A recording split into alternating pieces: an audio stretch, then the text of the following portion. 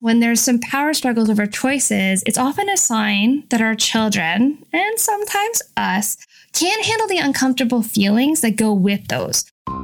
Hello and welcome. I'm Tara, the founder of Raising Resilient Children. As a longtime educator, former preschool owner, and parent, I have been working with caring adults and children for over 20 years. In that time, I've been asked a lot of questions and provided a lot of support and feedback.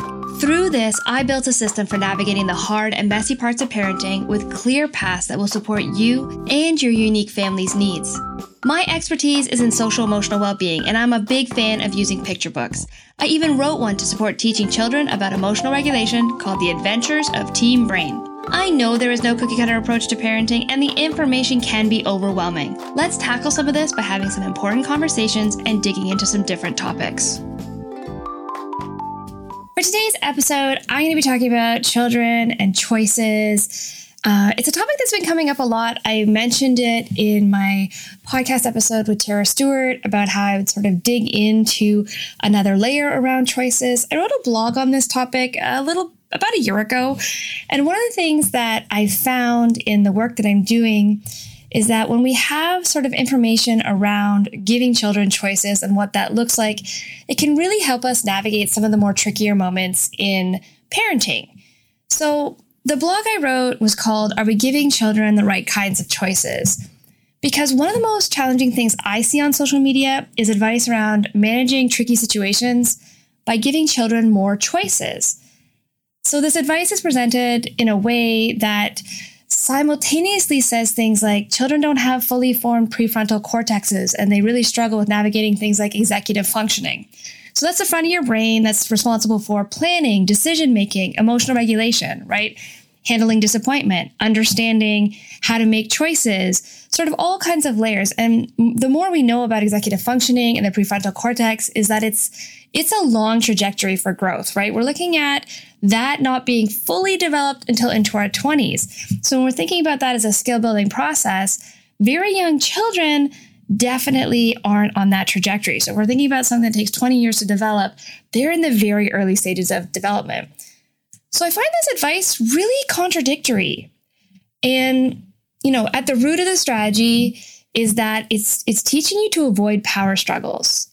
And anytime we avoid something, the truth is we aren't building skills. And when you're not building skills, it often comes back to bite you. And this is where I get a lot of phone calls and people will say things to me like, I've been doing XYZ and I'm exhausted and I'm constantly losing my cool.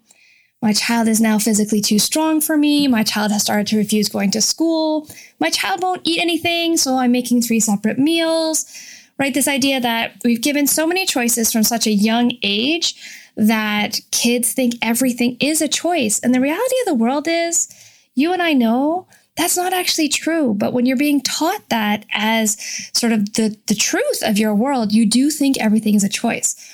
So one of the things I put out into the world is the idea that the solution to your power struggles is actually not giving more choices. It's fostering an understanding of when children can make choices and when adults need to make choices and why those two things are actually quite distinct.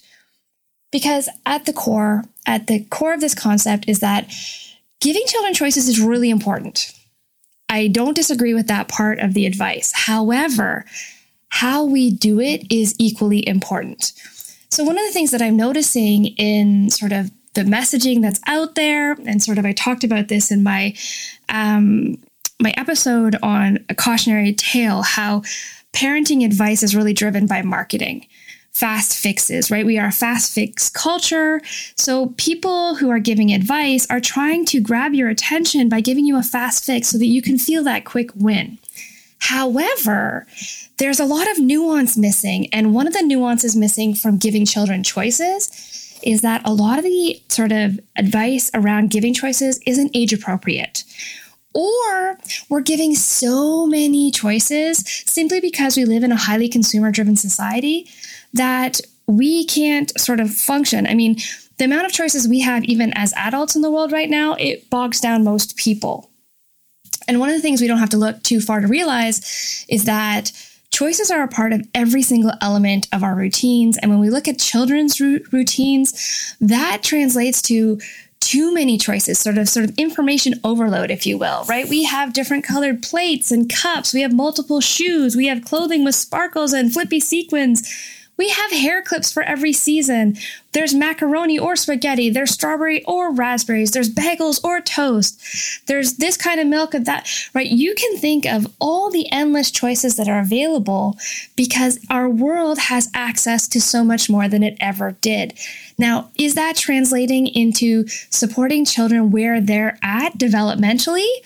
No, that's the answer. The answer is no. We are so overwhelmed by choice that we can't really function. And one of the things that research shows us is that with more choice, people actually become more frustrated with the decision-making process, and they're less inclined to follow through with the decision, and therefore less satisfied with the choices they finally opt for. Zahra Kamani shared that in her article about realizing when she was giving her young child too many choices, it was actually backfiring. And she shared that in Today's Parent. Now, this research doesn't just apply to children. Imagine how it's playing out for children who don't have that fully formed brain capacity I was talking about. And yet here we are applying sort of the choice theory to everyone. So this research is actually applying to adults. Now imagine how it's playing out for children who don't have fully formed brain capacity for making decisions just yet, right? They're still early in that 20 to 25 year trajectory. And there is some new research that I will dig into in another episode about toddlers and play. They've actually done some studies to show that the more children are exposed, the more toys children are exposed to and the types of toys actually limits their ability to play, which is something I've been seeing for over 10 years. I've been seeing this for as long as I've worked with in the early years and been supporting parents. The more toys children have, the more layers of toys, the less likely they can play independently, the less likely they can clean it up. There's all kinds of layers here that I've talked with Tara Stewart about in our Facebook Live and in our podcast episode last week. So there's a lot of layers here. But one of the things I do want to share is how consumerism has actually complicated the idea of giving children choices. And that's actually a big part of what's making your life harder. So a part of what's happening, maybe you're not aware of it. And so therefore, I want you to step back a bit so that you don't have so much guilt, so much parent guilt around this. Because one of the things I think is we're giving children more choices that are not age appropriate because of this consumerist culture. We are living in a world that has so much option that we don't know, unless you're an educator and you have a lot of experience working with children, you're not going to know what's developmentally appropriate, because I can tell you the world is telling you your child, it can do a lot more than they can or should have to do. And there's also a real big connection between us thinking that what we expose our children to will have lifelong success. And the data and research that's coming out of Europe has said we actually do way too much too young, that we shape play a certain way, that we're exposing children, that we're over-programming them, and that in terms of long-term trajectories, that's actually not supporting them with life success. So I think another sort of piece of this is that there's a huge trend in the world, especially on social media. And I like to use social media as an example in some of my podcast episodes because I know it's out there and everybody's exposed to it. And one of the things about being on social media is it's not going to go away. So you can't just turn it off and walk away from it. But I think it's so important to be understanding of what's happening and how the marketing is sort of setting into your brain. So there's this I see this quote all the time: be the parent you needed as a child. And it's a quote that frustrates me actually quite a bit, because what it says and what it means and how it's taken are not exactly it's missing the nuance, right? So I see it playing out all the time with families that I work with. I didn't have choices as a child, and I'm not going to do that to my child. So in some cases, the reason you might not have been given choices is because there weren't as many choices to be given. Owning multiple pairs of shoes and a plethora of shirts, it's actually a product of fast fashion, and it has nothing to do with the choices people had as children. But underlying a lot of the advice out there is that people can afford to give their children more choices versus understanding what might be developmentally appropriate. So this really highlights for me that because of consumerism, children have all these choices. And one of the ways we avoid having conflict with our children is by giving them choices about what to wear, choices about what to eat, choices about what to play with. And in many cases, it may fix it in the moment, maybe, but in the bigger picture, the number of people that tell me about their getting dressed for school battles and their food battles and all those things, when I sort of dig into those, one of the things I discover is it's children who have so many choices that they truly do feel that everything is a choice.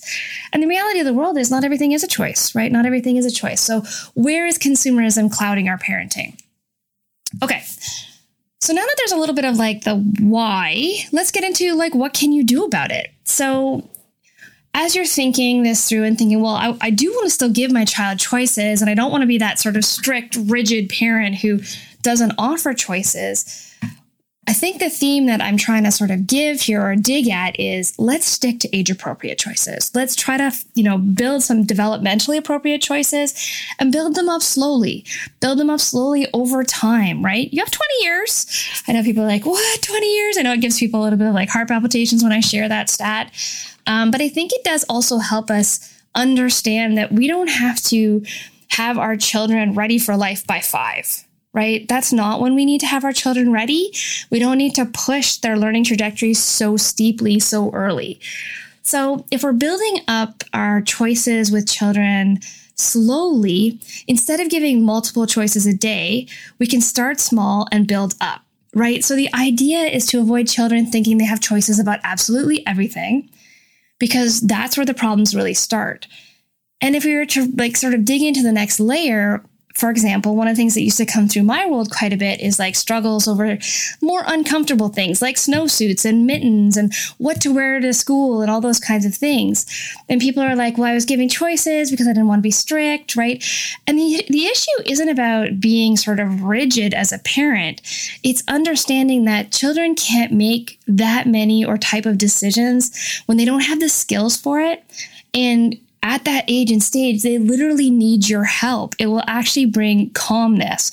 So if you're solving conflict or trying to avoid disagreements or, the power struggle and all those kinds of things, there's another layer that you need to be working on versus giving more choices.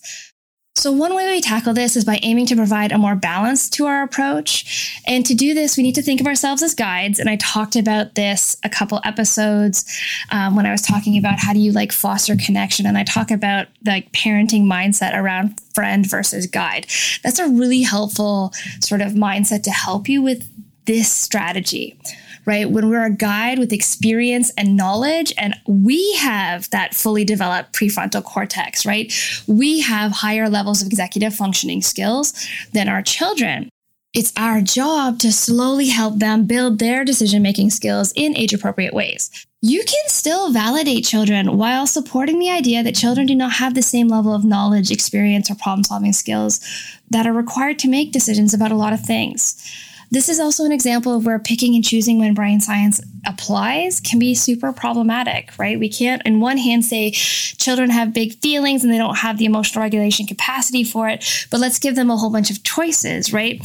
And one of the interesting things about choice overwhelm is that it's highly anxiety inducing. Like if you think about Netflix, I like to use Netflix or the ice cream parlor, right? Where there's all the things on the wall or all the things on the screen and you can't decide what to pick because ultimately you're in the back of your mind worried that whatever you pick won't be the best choice. And so when you're standing in front of the ice cream and there's like 40 flavors on the wall, it is super hard to isolate it down to one. And if you're a child, you might be going into freeze brain. I know adults go into this too.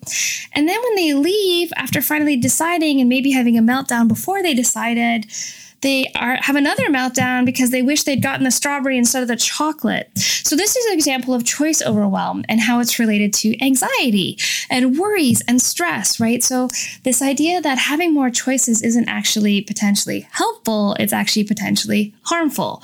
And as one of the most anxious sort of generations in history, I think it has a lot to do with how many choices we have every day related to access versus what we actually need to have.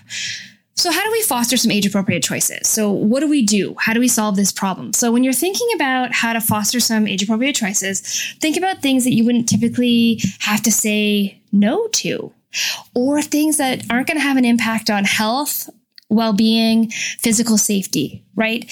You're in your mind as you're sort of problem solving through age-appropriate, developmentally appropriate choices. One of the things that can be a really helpful guide is, if I don't need to have an input here, or I don't have to sort of sway the decision heavily, this is probably a great developmentally or age-appropriate choice. Right? So, for example, with young children, things like what crayon to use, what toy to play with, what book to read, what song to listen to. I know a lot of people want to know about clothes because it's probably one of the biggest topics that comes through my world. What do we do about clothing and how do we give choices there? So one of the things that we want to really sort of build into this is being really intentional about our language and about the amount of options we do provide. For example, you might want to consider giving a choice between 2 weather appropriate tops or bottoms versus the entire drawer or closet, right? That's that ice cream parlor example I was just talking about. When you have too many choices, you actually can't isolate one easily because you get stressed, you get overwhelmed.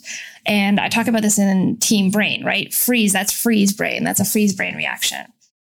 And as you're building this in, you're going to want to use language to support why you chose those tops so that you're building knowledge for the future, right? Today, you can choose between the pink sweatshirt or the blue sweater because it's chilly. Which one would you like? And sometimes people will say to me, well, what if they don't want either of those? Well, that's where we have to problem solve feelings.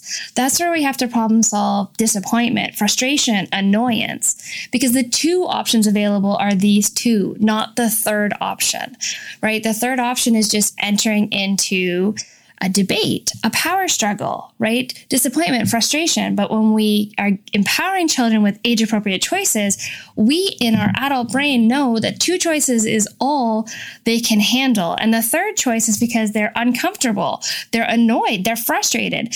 They don't have to like our decisions all the time, right? That's okay. That's where we're actually opening space for feelings and saying, you don't have to like your 2 choices, but you do have to pick one of them. Right? And that's where we support the feelings part, the validating. Yes, it's very annoying, but the 2 options today are, right? This is an example of how we start to build a foundation for children to make decisions versus, giving them the whole sort of sphere of clothing choices. And the idea here is that by picking clothing, they'll start to learn how it looks, how it feels, what it's for, and things like that. So one of the things that I just touched upon is, well, what about the power struggles? What about the power struggles that inevitably come out of some of these situations? One, you're going to have less power struggles if you're consistent on your messaging around choices. So if you start to get clear on things like, I know which choices are say no to and which ones I am making without realizing that I'm not actually giving a choice, automatically some of your power struggles are going to go away. The other thing is, when there's some power struggles over choices, it's often a sign that our children, and sometimes us, can't handle the uncomfortable feelings that go with those, like disappointment, like frustration, like not being in control, right? So one of the things that they say is, when kids don't like not being in control. None of us like that, right? None of us like not being in control, but it is a skill that we have to be okay with sometimes. Sometimes we have to understand that we have to follow directions. We have to do what other people need us to do, right? That's part of collaboration, part of teamwork. There's some other things that are happening here, and it can be annoying and frustrating.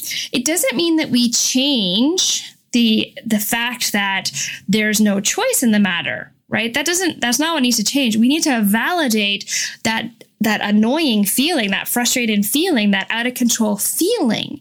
That's what actually we need to build tools for, because you can't always change the way things go in life, right? You can't always change the trajectory, the path. Sometimes you just have to be able to handle the thing that's being dealt at you. Now, what is the purpose of what I do here at Raising Resilient Children?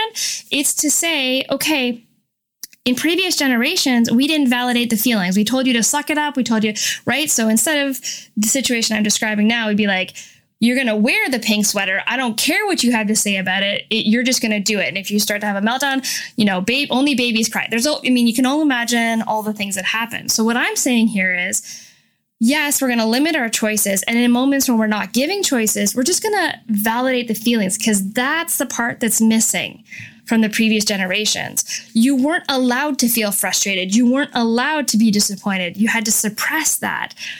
Now, without building tools for those feelings, they get out of hand. There is no ifs, ands, or buts about that. When we don't actively build tools for uncomfortable feelings like frustration, anger, disappointment, right? Those reactions, those dino brain reactions of hitting and kicking and screaming and, meltdown level crying, right? That is what we do when we don't build tools. So if we don't start to build tools with young children so they get good at handling those difficult feelings, that's why when you get to 5, 6 and you've been giving choices about things and then suddenly you really can't, like school is not a choice, and suddenly you're against a wall because you're like, oh goodness, I can't convince my child to go to school. And I see this quite a bit. 5 to 8-year-olds who believe places like school are a choice because they've always had so many choices. And their little brains don't understand why you've changed the rules. Everything's always been a choice. So this is why I talk about how important it is to understand what's under the power struggle, what's under the conflict. And giving more choices is probably not your solution. Instead, we want to validate those uncomfortable feelings and actively build tools for them. And this is what I do in my BRTK bundle. We spend time learning about how do we do that, how we do that in Common Connection, what does that process look like? Because it is a process and a journey. It doesn't just happen overnight. Breathing isn't the only tool. It's not the most effective tool sometimes, actually.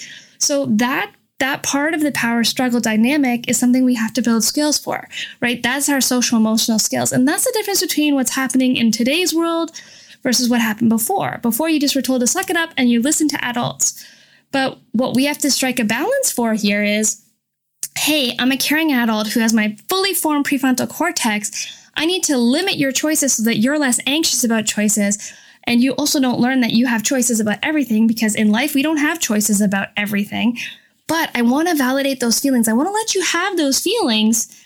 And we got to use some constructive tools for those feelings, because not every feeling can end up in a meltdown or hitting or biting or yelling or whatever the thing is, right? And that's the process that I was talking about that I teach in the BRTK bundle. That's the process of building tools for feelings. How do we do that? What does that look like? How do we make it fun and engaging? Because nobody likes doing boring stuff. I'm there too. So as I round out this episode on choices and thinking about fostering the importance of choices, but thinking about it on a much larger, longer trajectory than my child needs to have this choice to avoid the feelings that I don't want to see, or I want my child to feel more empowered than I did, or whatever the reason is. Let's take a couple steps back and say, okay, this is actually a 22-year trajectory, and sort of as they are going through their teen years, that's when I want to give them a different kind of choice where they're going to play with it and make different kinds of mistakes versus my very young child or younger child who can't handle this level of choice. And then as they get older, it just becomes the runaway snowball that we cannot catch. So if you're anywhere in this trajectory, so if you've been listening and you're like, oh, this theory it applies to adults too. So if you're like, oh, I never realized how stressed out picking a TV show is. That's this choice science, this sort of science around choice overwhelm and how it impacts our ability to make decisions. And when we think about that part of it, it really does help us understand giving children age-appropriate choices is essential while they're building their skills and tools for executive functioning. Thanks so much for listening. Don't forget to hit that subscribe button so you don't miss future episodes. You can also submit questions or comments to me at taragrado.ca/podcast. I'd love to hear from you.